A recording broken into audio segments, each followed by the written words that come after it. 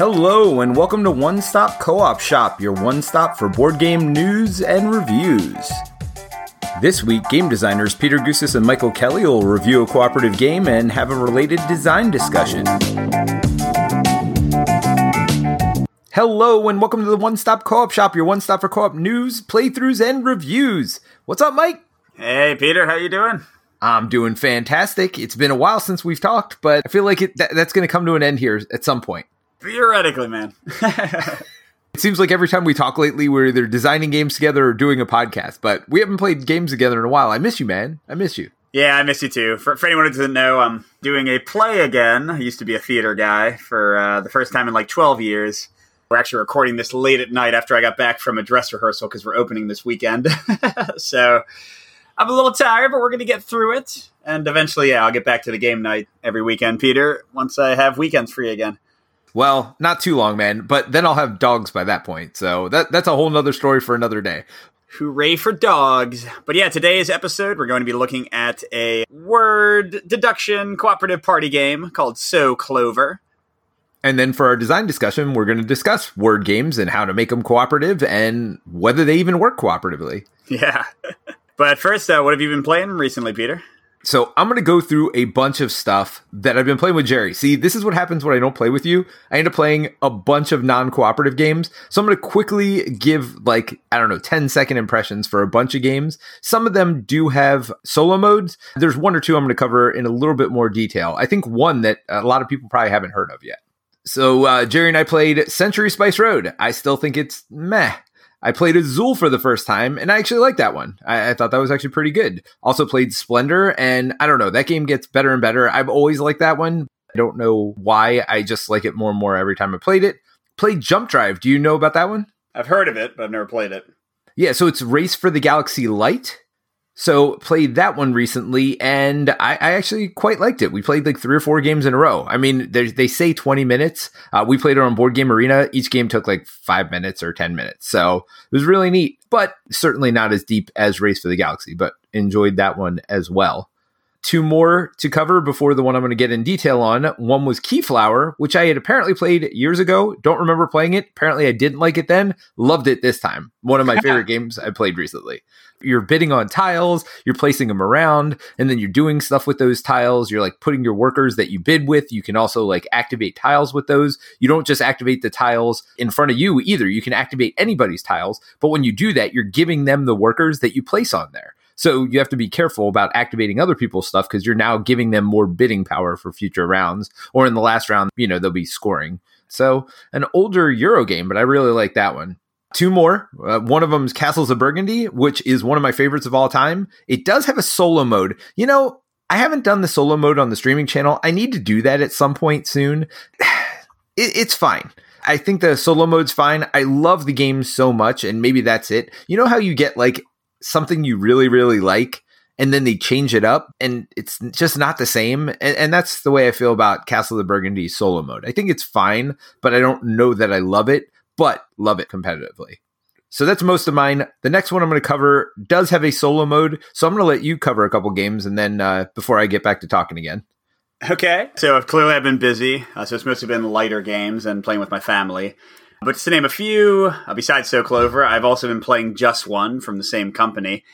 And I've been playing that at rehearsals a little bit. And also had like a few like kind of more casual game nights. And that one's great. And I know it was like one of your top games one year, Peter. I kind of gave you crap for it. Oh, it was number 1. Yeah. The same year you had Tainted Grail's number 1. So which one do you like better now? Yeah, Just One. Just because I can actually table it, get it on the table. But yeah, so Just One, always very good. I've also, not cooperative or solo, but my wife bought a copy of Connect 4, or not Connect 4, but it's like, Connect 4, even though it's not that brand, I guess.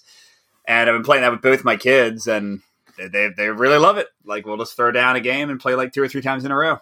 Yeah, that's always been a fun one. And I mean, just the physicality of it. Like, it's basically checkers with like a way bigger board. But like the physicality of dropping the chips in was always fun. I loved that as a kid. For sure. Another sort of cooperative. I don't know if you'd fully call it cooperative, but I got to play Fog of Love. I got a review copy of that recently with my wife. And I don't know if anybody else will like that game, but it's like awesome for my wife and I, who are like former theater people. And, because it's kind of like acting out a relationship, not really acting it out, but like playing cards and like telling little stories. And we had a blast with the tutorial. We have not played beyond that yet, but I'm really excited to get to that one more. The one thing I heard about that is it has like situations that it puts you in weird situations sometimes. Like you have to cheat on the person you're with. Like that's your goal or whatever. You're not forced into that. You make choices for it. But the thing is, like, it says like 10 times in the rule book and in the thing, it's like, you're not playing yourself. Right. Don't pretend.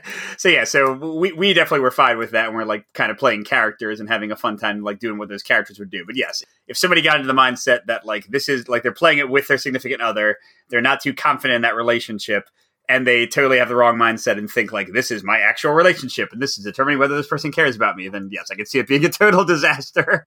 I was always curious to try it, though. It sounded interesting, but that worried me a little bit. I think I would be fine playing it with somebody who wasn't my spouse. And not that I have like a tenuous relationship or anything else.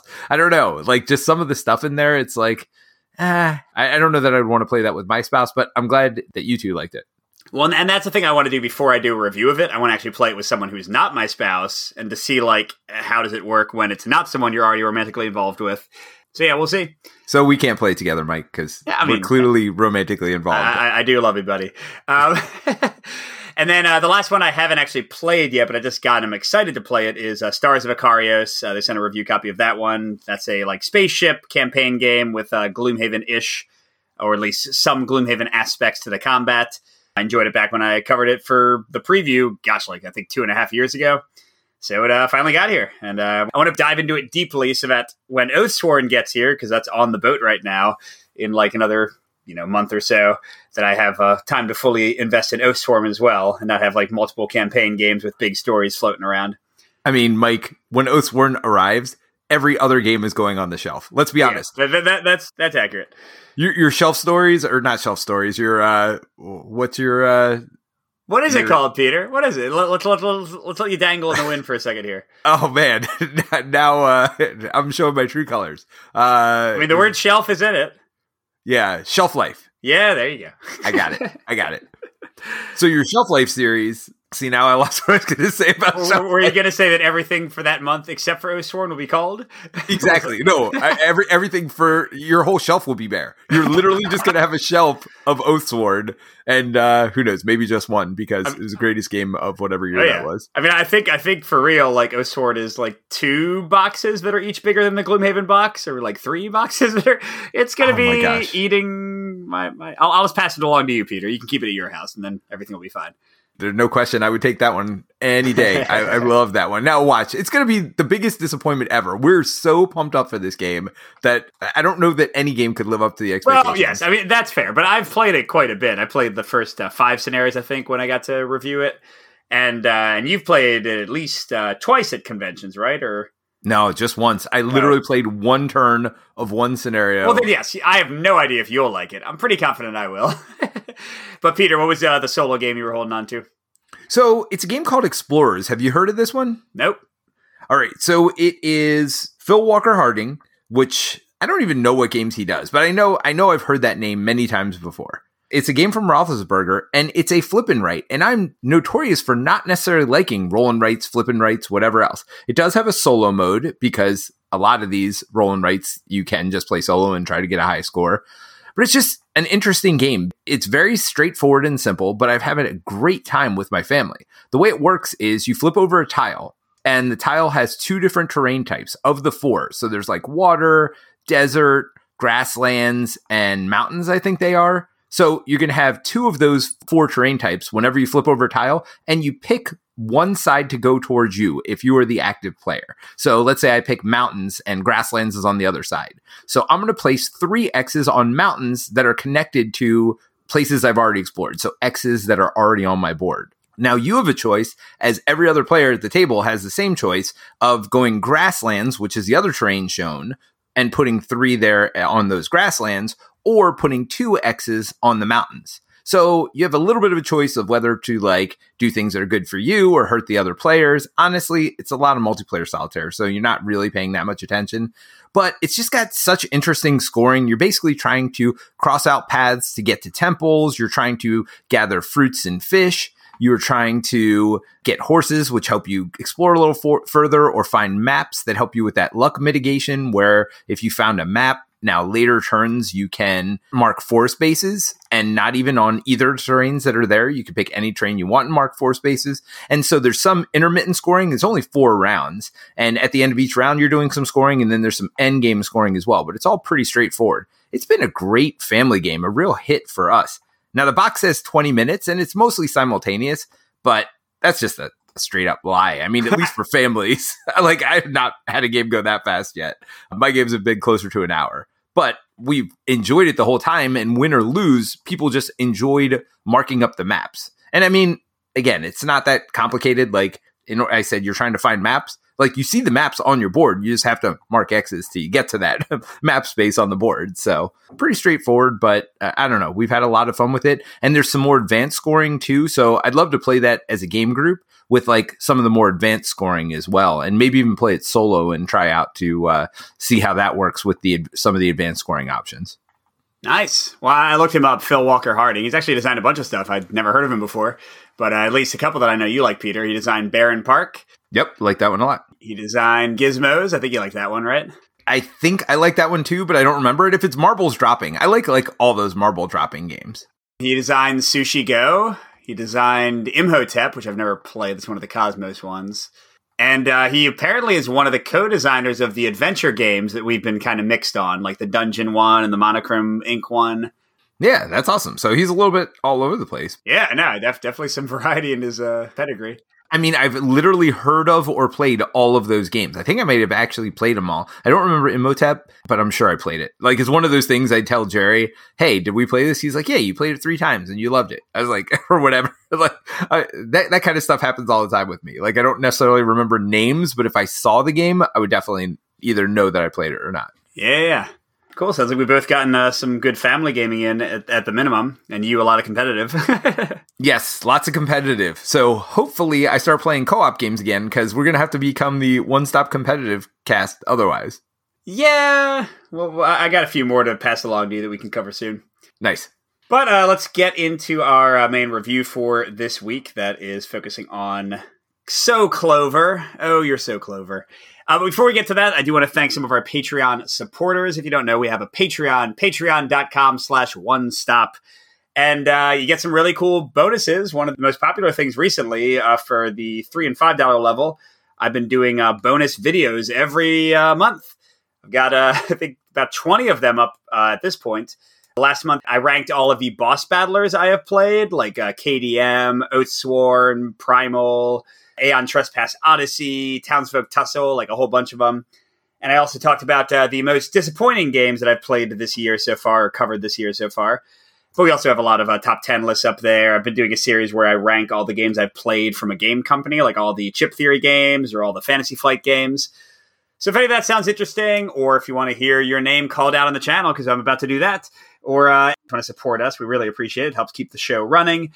And this week we'd like to thank Matt Miola, Dennis, and John Mazzoli. So Matt Miola, Dennis, and John Mazzoli, thank you so much for your support of the channel. And thanks to all our patrons. And thanks to everyone who supports us in other ways, who talks on our Discord, who subscribes to the YouTube channel, the streaming channel or the non-streaming channel, who has reviewed us on Apple Podcasts or wherever you're listening to this. That helps out a ton to get us some exposure. So I really appreciate everyone for all you do to show you appreciate what we're doing. Awesome. Mike, I'm going to do you a solid this week. We've been doing this together for what, 5 years, 5+ years at this point. This week, I'm going to cover both theme and rules. Dude, I am so appreciative because I was digging through the lore of So Clover. Like, there are wiki pages and YouTube videos just really trying to hash out all these connecting webs of intricacies.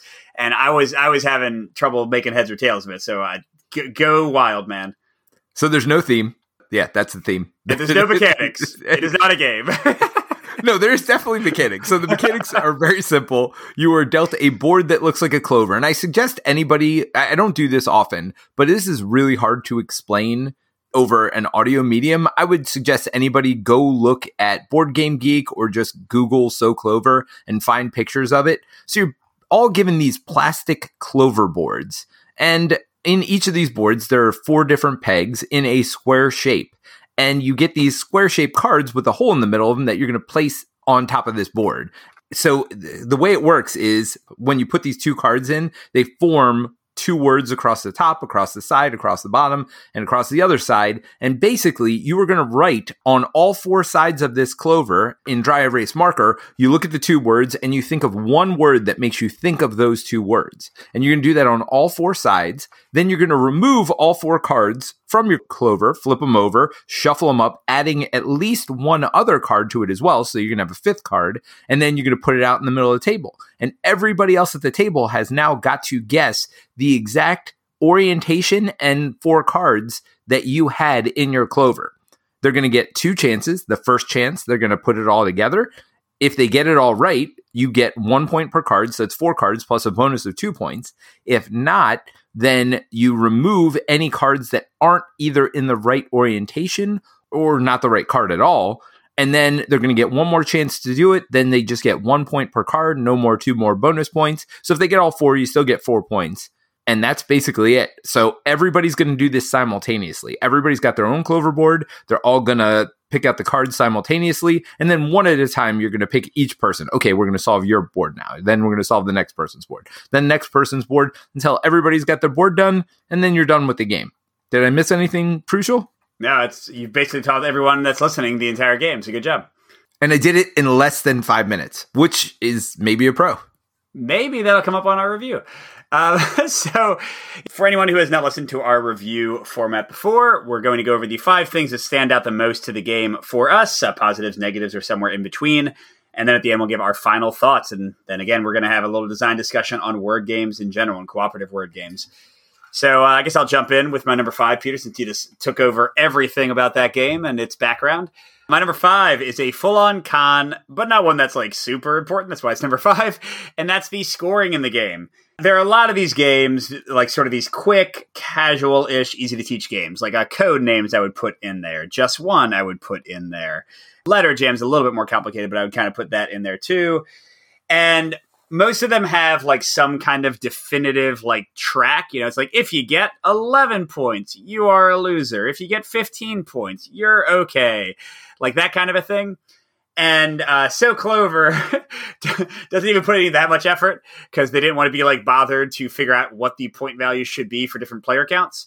They're like, write down your score. Next time you play with the exact same number of players, if you do better, you did better. Good job. So, and like, you know, even the whole thing about like, did you get it on the first try, which you pretty much never do? You get 2 extra points. I don't know. I find the scoring for this one even more meaningless than usual in these kind of games. Like the other ones at least will kind of keep track just because it does honestly help us to have like that little kind of metric to measure against, like whatever little chart the game gives.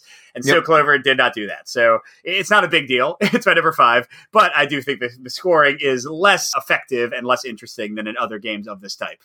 Yeah, so I called my number 5 nitpicks because I had a couple of them. Number 1 was scoring. It literally matters not at all. It does not matter. I find it hilarious that you're right. It's just because of the player count thing. They're like, we don't want to have to figure out how to score 2 player versus whatever. Because it's not like you always play 6 rounds or anything like that. You literally, everybody at the table does one puzzle and then you're done. So if you have 2 players, your score is going to be lower no matter what than a 3-player game, basically, because 3 players have 3 boards to score. 2 players, you're only scoring 2 boards. So literally there's no way to match one score versus the other. So yes, scoring doesn't matter, not even a little bit in this one. My other thing, which is a little bit of a nitpick as well, is remembering your cards. So there's no real method to like remember which cards you had and which orientation they were in. Now, this is more of a problem in my mind than I've actually seen it in the game.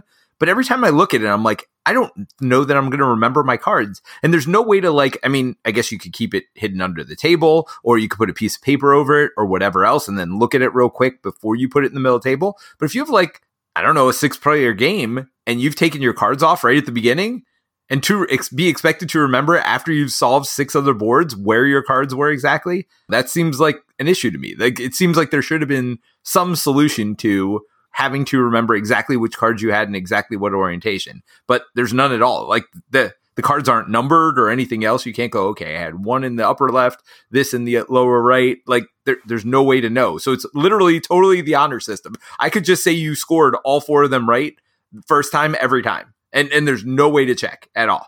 Yeah, it's a really great point. That didn't make my list because it doesn't stick in my mind that much because it's never happened to me. I've never forgotten my cards, but for example, I play with my 9-year-old, and he absolutely, the first game when he wasn't like as used to it, he was like, I don't know which cards are mine, Daddy. I was like, well, don't worry about it. It has not happened to him again since then, but you're right. It's definitely a worry there, and there's no easy way to deal with it if you're having people who are having trouble remembering. Hey, Future Peter here. I actually found a solution to this problem. My family actually came up with it, where we now take pictures on our phone of our boards before we clean it up. So that way, if there's any questions, we could always go back and look and make sure we have everything in the right orientation. So with the power of today's technology, taking a picture with your phone certainly works to help alleviate the memory problem. All right, so my number 4 is a mix. And that's the randomness in the game. And really this goes into kind of the card layout that Peter talked about where you'll have 2 random cards next to each other. Sometimes you get things that go together really well and the clues are easy. And sometimes you get words that are never have been put together on the face of the earth. And that's okay. Like the reason this is a mix is because that does give the game kind of its charm. And in some ways it is often more fun to figure out like the craziness. But I've also had like sort of disappointing rounds where like all 4 of the combinations were like that and none of the clues were easy. And like I just kind of watch everybody like struggle forever. Like when it is really hard to figure out what you put, that's when the game can get like a little bit dull. Like if it takes too long to figure out even a single board. So it's again a minor thing. My top 3 are more important for me in like my enjoyment of the game. But just the fact that like you can get very odd combinations. It's a little bit like code names. But because there's such a strict limitation here, a single word that somehow calls to mind both words, what I've ended up having to do in a lot of games is to be like, all right, forget that other word. Here's a really clear clue for this word. Good luck. Hopefully things make sense later. But unless you're telling people that, there's literally no way to like... Well, exactly. Then they go down weird rabbit holes. I'm like, wow, that's great. And also, this again is part of the fun, but also part of the potential frustration is that you get this 5th card thrown in the mix. And it's like sometimes the 5th card just like perfectly matches like 3 of the things you wrote. It's like, oh my God. Yep. So, it's going to be fun for you or it's going to be frustrating. I think that also kind of depends on player counts and AP and how fast people are playing. So yeah, just something to be aware of the randomness in the game and like how the cards come out. Yeah, so my number 4 is that the game scales well. It's not going to take a lot of time to talk about this. Makes sense. No matter how many players you have, it's all simultaneous. The more players at the table, I haven't found it frustrating. Now, I guess people could feel left out in like higher player count games because you have 5 people trying to solve the puzzle at once. So if you do get that alpha gamer or somebody with a very strong personality, you're like, no, that doesn't make sense at all. I have seen some bickering at the table, especially with my 2 kids. Like one person thought it was this and the other person thought it was something else. And you just have to pick at that point, right? With a 4-player game, like you got to pick one or the other. Or I guess if it was just the 3 of us and those 2 are arguing over it, there's going to be hurt feelings one way or another. So I guess even though this was a full-on pro to me, now I'm starting to think of some cons to it, situations that I've had that it did go that way, went south. But I do think it scales well based, no matter what the player count is, because again, everything's simultaneous. And the other thing is difficulty scaling. If you want to make the game a little bit harder, just throw in a second card. So now instead of having 5 cards that they're looking at, you have 6 cards they're looking at. If your table thinks it's too easy, just add another card or 2 cards, or you can just use those 4 cards and not ever add another card. So there's ways to change the difficulty based on the group you're playing with. And I always like that, especially in a game that's so easy and quick like this one. Yeah, I'll talk about some of that later, but getting to a pro finally, my number 3. The clue writing, sort of this simultaneous part of the game where you all are writing out your things. And yes, I said it was random sometimes and things don't work out too well for you. But still, I find the challenge, like in a way, the limitation is more fun because I can't write a whole bunch and I have to like try to find that like perfect word. And it's tough, but it's quick. Everybody's doing it at the same time. I guess the one caveat I'll say is I have had a few games where like this one person, because their board is really hard, or it's because they were like a little bit slower to think through the things, where like we were just waiting for like 3 minutes while they finished writing their clues. And that's not great. But that's only been like maybe one group I've played the game with. Generally, I find the clue writing interesting. It does force you to think in very like abstract ways. Like sometimes I'll write a clue that is the combination of the two words. Sometimes I'll write a clue that like kind of works well with each word. Sometimes, like I already said, I'll write a clue for one word and make everyone hate me. So it's interesting. It's fun. I like it. It does, again, very much remind me of Codenames, where you're sort of trying to find that silver bullet within a single word, within a single mention that encompasses multiple ideas. You know, it's very much like that, but in a very quick, like bite-sized format with just writing down 4 words and you're good to go for the rest of the game. Yeah, I agree with all that. So my number 3 is exactly your number 4, which is it's random sometimes.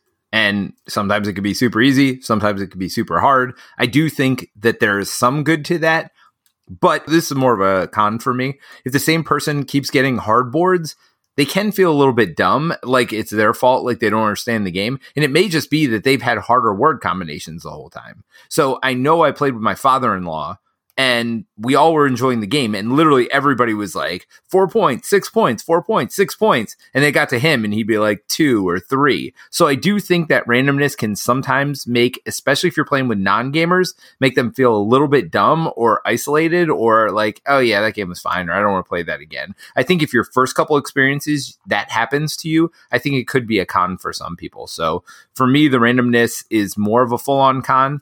But I do see where it adds value to the game as well, because you don't want it to be easy every time. Yeah, and you're right. I've had that experience too. I don't think I've never had somebody hate the game because they'll have like that 2-point round, but then they'll do better the next round. So it would be a bummer if they just really got messed up by the words multiple times in a row. Well, he only played it twice, and literally both times he was the like low person on the totem pole, and everybody got more. Now, he didn't say he hated it, but he wasn't like, hey, can we play that game again later? Yeah. So my number 2 is a big pro, and that's the cooperative guessing. So it's not just the guessing. Like there are a lot of games like this, like party games, word games, deduction games, where you're kind of all talking to each other at the same time, like Paint the Roses. What I like most about the cooperative guessing for So Clover is the tactile aspect of it. Because the players are actually like sitting there, putting the cards in different orientations and being like, oh, look, those go together. Oh, wait, if that's there, then this must be there.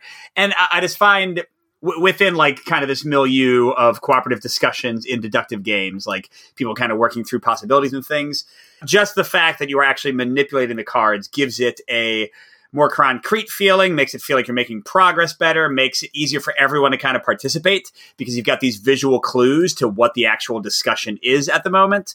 I will give a caveat like I did for my number 3 in that you can have, Peter already mentioned this, a little bit of alpha gamer that can definitely creep in if somebody is very forceful with their guesses. I've had games where like one person would be the actual, like they would just put the cards in orientation, not really talk to everybody else. And they'd be like, all right, this is our starting point. Sometimes I've been that person. But that apart, I do think within these cooperative deduction games, I think that little aspect of manipulating the cards puts this above in that like kind of guessing portion of the game. Yeah, my number 2 is going to be real quick again, and that's the game is simultaneous, which makes it so there's not much downtime. I mean, that's the biggest thing about it. I think that is why it scales well on player count. We'll talk about this at the end, but I do think it's better than just one at 2 and 3 players. For me, it's a just one replacement at 2 or 3 players. And it's because of the simultaneous play, you're all looking at your boards at the same time, writing it down. Yes, there's going to be somebody that's going to be taking longer than other players, and it may be the same person over and over, or you may just have one of those randomly hard boards. And for you, this round, it is taking longer to put stuff down. But the simultaneous nature still makes it so it's not that long ever, and you're all solving at the same time. The only person that's left out at that point is the person whose board it is, but they are literally involved the whole time because they are struggling in their mind not to say anything while they watch you like get it perfectly and then change it just before the end of the game.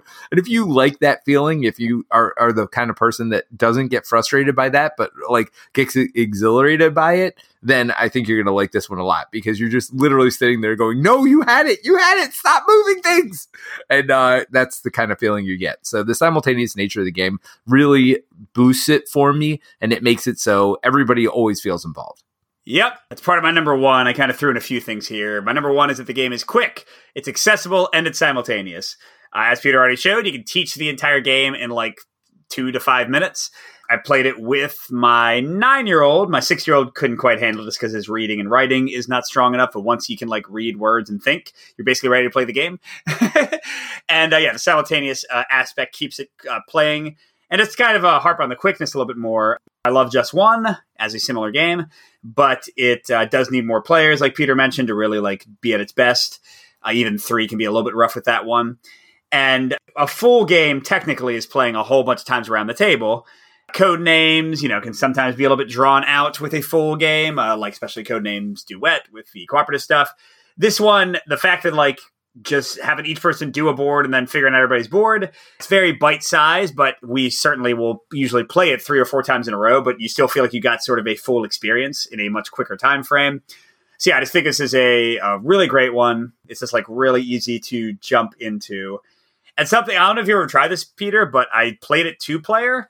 And what we did is we did full simultaneous. So we each wrote our clues, passed it to the other person, and without talking, put down the cards and what our guess was, passed it back. They told us what was wrong. We passed it. So it was like kind of, we were always doing everything at the same time. Oh man, that would be so fast. Yeah, it's like crazy fast. We were like, oh, round is done in like 3 minutes. Let's go again. And I was even like thinking, I was like, oh, I could do this like 3 or 4 players. What if you just solve the person's like board to your right or solve the person's board to your left? Like, I obviously I'm not going to do that all the time. I like the cooperative discussion. I already said that. But there is a way to play the game even faster if you want to, which I appreciate. Well, I mean, that would take out a lot of the cons that we were talking about, too, with an alpha gamer or somebody getting their feelings hurt or whatever else. What if in a 3-player game, and this probably would only work at 3 players, I mean, 2 players, too, obviously, you pass the board to your left, they get the first shot at it, and then you pass the board to the left again, and that other person gets like the final crack at it. So now in a 3-player game, you're like, passing left, then passing left again. And that way everybody's always involved and everybody gets their own say in it. And you get these different mindsets looking at it differently. So that might be an interesting way to do it too. But I mean, look, the game doesn't need that. It works fine as is. Yes. Yeah. We're not trying to say like you must house rule. It was just something that kind of came up. All right. But what's your number one, Peter? So my number one is the card system in general. And one thing we haven't talked about is this is a very component-like game. You have the boards, you have the dry erase markers, and you have the cards. And maybe there's 100 cards, I don't know, 200 cards. But the number of combinations you can get with the cards that are in the game is like seemingly infinite because you have 4 cards. Each of them can be placed in any of the 4 directions. So just turning any one of the cards 90 degrees really changes exactly what you're looking at because, again, there's words written on all 4 sides of the card. So if red is with sandal on one side and then you rotate it 90 degrees, now red's with beach or whatever, now you're talking about a completely different clues that have to go with it. So the combinations of this game are infinite. A lot of times when you get word games, it seems like there's a limited number of plays in the box. I feel like even with what you get in the box, you have infinite replay. And it's just, I mean, it really is clever. It really is how simple the game is and how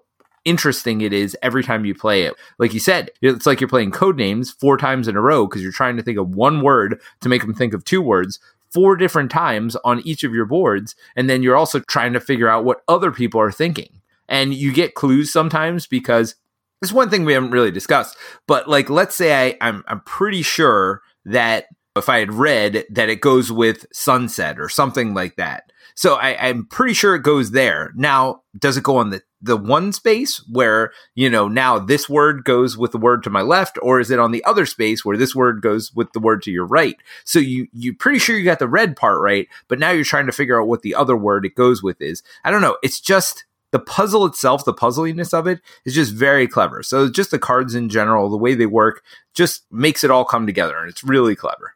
Yep, I fully agree. So I'll jump in with my final thoughts. I think this one is great. The praise I can give it, some of the highest praise, is that I borrowed Peter's copy. And I'm like, yeah, I definitely want to own this. My family's enjoyed it. Casual people have enjoyed it. Is it a deep gamer's game? No, but it's a good palate cleanser. It's a great throw in at the beginning or end of a game night kind of a game. It's so quick. I will not say that it would replace any of these type of games that I already own. Like, I own The Mind, I own Letter Jam, I own Just One, I own Codenames Duet. Like, those are maybe, I might be missing one, but those are like kind of my primary Oh, and Telestrations. Those are all like my, like, hey, I'm going to play a more casual game night. Let's throw these down. Everyone will learn them. They're fun. They're cooperative. Like, let's go. I don't think this is going to make me get rid of any of them, but I think it's going to be an addition to that list. I think it is excellent. There maybe are some frustrations that could crop up. It's not going to work for every group. Not every play is going to be the best play, but it's so fast, so easy to teach, simultaneous, puts your brain through the ringer in fun ways. Yeah, the scoring sucks. Yeah, it can be random sometimes, but I've never played it and not had a good time. So none of those are enough to bother me. So high recommend from me. And the bottom line is the price point is right. Like if this was a $50 game or a $60 game, I might have to think about it more. But what is it like? It's like a $20 or $30 game. Like at that price point, what the value it provides and the fun it provides is amazing at that price point. Even the components you get are really good, high quality components. Like the cards are really thick and they work really well. Like I'm never worried about this game getting destroyed over years. Like I feel like it's an heirloom that you can pass down through generations. So yeah, I'm the same way. We had some mixed points. There are definitely some pros and cons to the game. But I think the most valuable thing for people to know about what you said is that it fits in with all these other games. There's no direct replacement. It's not like a duplicate of a different game. Yes, it's kind of like Just One. Yes, it's kind of like Codenames, but it isn't those games. It provides other value. There's more to it than just that. It's not a direct replacement for it. So for me, it's an easy purchase. My family plays it all the time. We still love Just One, but like I said, at lower player counts, Just One doesn't really work. Just One doesn't really work with 2 players. It's okay with 3, but it's not great. I'd much rather play Just One with 4, 5, 6, 7, whereas this one I think works really well at the lower player counts and scales all the way up to 4. I don't know. I haven't played up to 6 yet, but it certainly scales to 4 very well. All right. So, yeah, big recommend from both of us. But let's get into our design discussion, word games and cooperative word games in general. The first thing I wanted to bring up is there's so many different ways to use words in these games because So Clover is not necessarily about the words. You know, it's not like you're working like with letters and stuff. It's more like the words are the clues you're giving. And then you look at something like Letter Jam, which is very much about like deduction with words and with individual letters. And then like sort of related, but still very different is something like Alliterati that was on crowdfunding recently and we covered, which is very much like a Scrabble type game where you have a whole bunch of letters and you're trying to make a whole bunch of words with them. And it's really kind of like taxing your like word knowledge and brain. So I don't know. They all kind of have different things going on. They're all sort of similar type of games, but some are deduction and some aren't. So where do you want to start, Peter? Well, for me, there's two different categories. Does it require spelling or does it not require spelling? And or not only just spelling, but knowledge of a lot of words. Scrabble was like the word game I knew growing up. And whenever somebody's like, do you want to play a word game? My answer is always no, because I really just don't want to play Scrabble. But all these new word games, when they said Codenames is a word game, I guess it's a word game. I guess it makes sense. You're trying to come up with words that make people think of other words. To me, that's very different than something where you're spelling. But even the spelling ones, when they become cooperative, I don't necessarily mind them as much because there are times where you and Jerry are much better spellers. I mean, you're an English teacher. Jerry's just very well spoken. People have seen me. I can't barely read.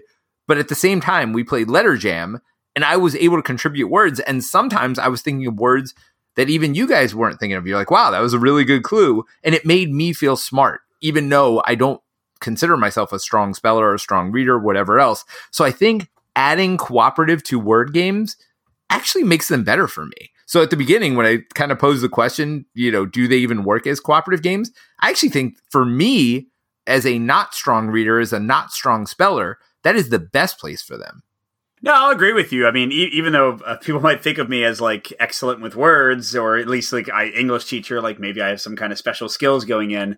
I'm terrible at Scrabble, for example. And actually, I did struggle with Alliterati quite a bit. I just can't think of words off the top of my head from letters very easily. It's not something I'm great at. But you're right, like Letter Jam being the example that's sort of a more positive version of that. I always feel like I can contribute there. And cooperation does, just in a general sense, cooperation versus competitive, it lets you make a contribution even if you are not the best and still feel good about it. You know what I mean? Yeah, and sometimes it's like the simplest things, right? So one thing I think is one of my strong points in games and in life in general is breaking things down to its most fundamental thing. And I think sometimes you try to come up with these like super complex words and nobody else at the table can get it. Whereas for me, I always come up with the simplest words and it's like, oh yeah, it's obviously that, right? So I almost think sometimes having a huge vocabulary can be a disadvantage as a player with some of these word games. No, I think that's fair. Now, I kind of already previewed this, but I'll divide these types of games into two different types than you had. Instead of it being about spelling or not, for me, it's about deduction or not. Most of the ones we're talking about are in some fashion deduction. Yeah, so what's an example of a non-deductive game? Because I'm trying to think of one. I mean, again, the only one I think of immediately is Illiterati. That's where you're like cooperatively spelling words, but everyone sees the letters. Everyone sees the words they're making. There is no hidden information between the players in that one. Well, I guess that one doesn't stick out in my mind. Honestly, I know we played it. We played it on the stream channel, but I don't remember anything about it except I didn't like it. So maybe I don't like non-deductive elements because it was similar to Letter Jam, right? Where you're trying to spell words and you're trying to do it cooperatively. But Letter Jam was just so much better to me than that. That one just frustrated me for whatever reason. Well, it frustrated me too. The funny thing is my son was like, where's that Illiterati game? And I was like, whoops, I guess I'm pledging that one. Whereas at first I was like, I don't need that game. But again, I don't like Scrabble as much as some other competitive word games. So yeah, but the majority of them do seem to be deductive. You know, I don't know why do they go together so well? Because there's certainly like Paint the Roses that we covered recently. That's certainly not a word-based game. So I wonder why word games and deduction like go together so well. Yeah, I don't know. I guess I really do like deductive games because when you think about it, it surprises me that I like these word games so much. But you think of some of my favorite games that are out there. I mean, just one obviously being a word game and a deductive game, but a lot of the unlock games, you're deducing things or solving puzzles. So maybe that's a little bit different. You look at the mind even, I'm deducing what you're trying to think. I'm trying to like figure out, we're trying to get on the same wavelength just without verbal communication. So I don't know. I guess I like deductive games and I like that puzzling nature to games. And a lot of these word games seem to do it in spades and they stretch you a little bit. You know how they say games help people who are having dementia or Alzheimer's or to not get dementia or Alzheimer's is you got to keep your mind focused and sharp. I feel like I think a lot more in these word games than I do in most games because I'm trying to be clever, not just for myself, but for everybody else at the table as well. And trying to not only think of something that makes sense to me, but will make sense to everybody else as well. So I really do think these are great for keeping your mind sharp. Yeah, I totally agree. It's just interesting to dig in because with almost all of them being deductive games, it's hard to separate out. I mean, I like what you said, like kind of challenging your mind, especially I'm thinking of So Clover and Code Names.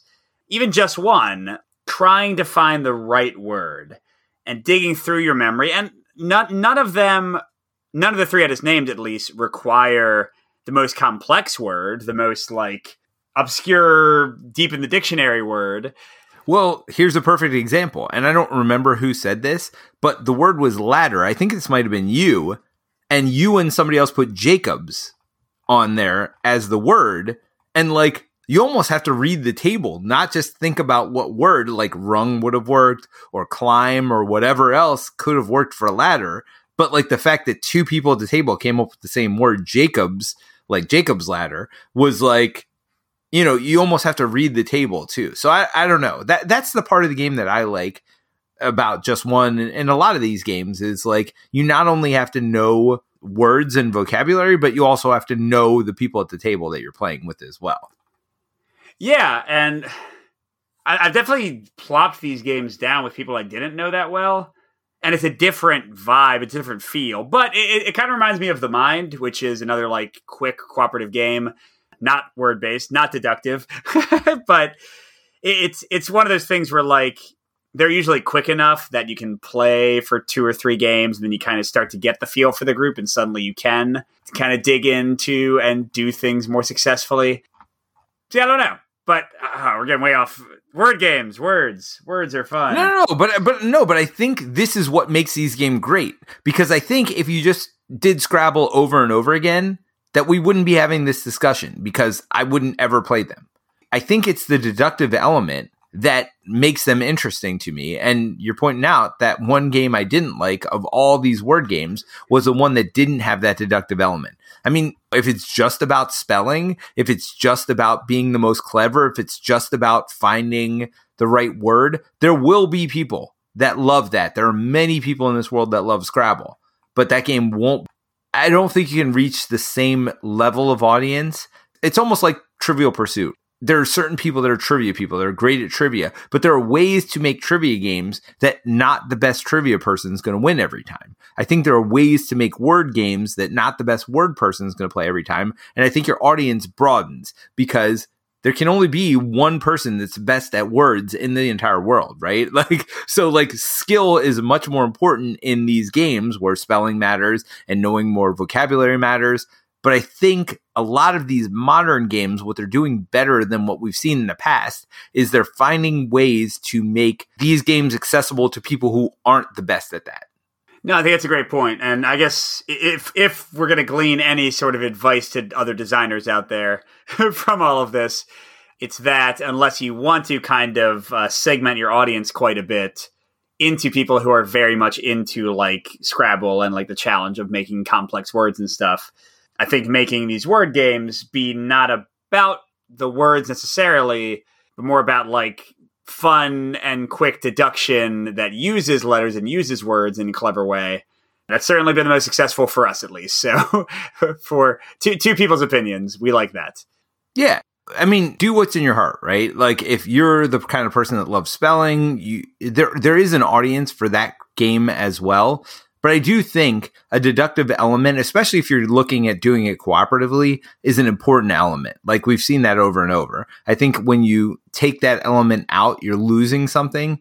And so, and just, I would say make it approachable for the masses. Don't make it so you have to know how to, you don't have to have the biggest vocabulary in the world. You don't have to know all the 2-letter words that Scrabble requires you to know. Make it approachable for everybody, especially if you're going in the cooperative realm. Yeah. All right. So there you go. Go try So Clover. Or I guess we've mentioned a whole bunch of fun, kind of lighter games if you hadn't played some of the other ones. Yeah, I would say. So what's your top one? Oh, man. I mean, it really is very group dependent because I enjoy them all quite a lot. I'll throw down Codenames Duet, So Clover, Just One, Letter Jam with different people at different times.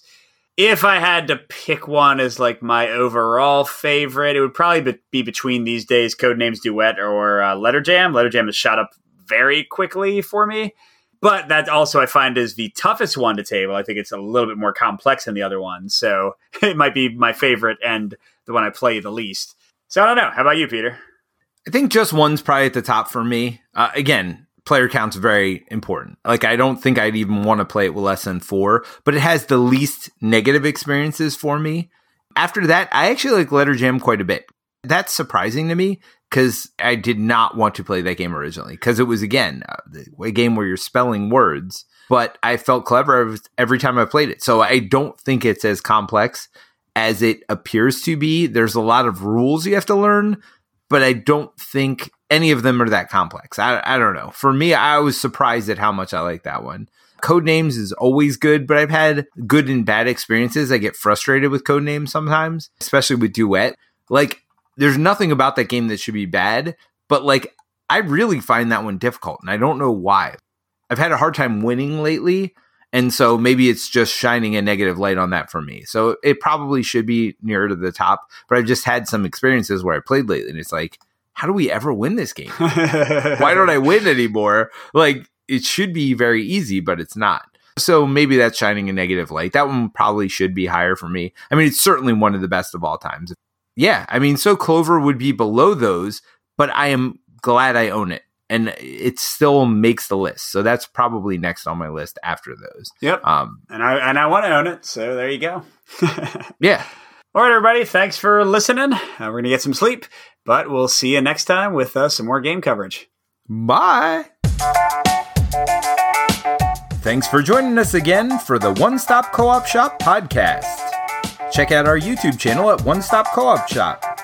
Also, join us for games and discussion on our Discord channel. You can support us on Patreon at patreon.com/onestop or leave us a review on iTunes. Thanks again, and we'll see you next week for another Top 5 list. Hey, Mike. Yeah. ICAN_TSPL.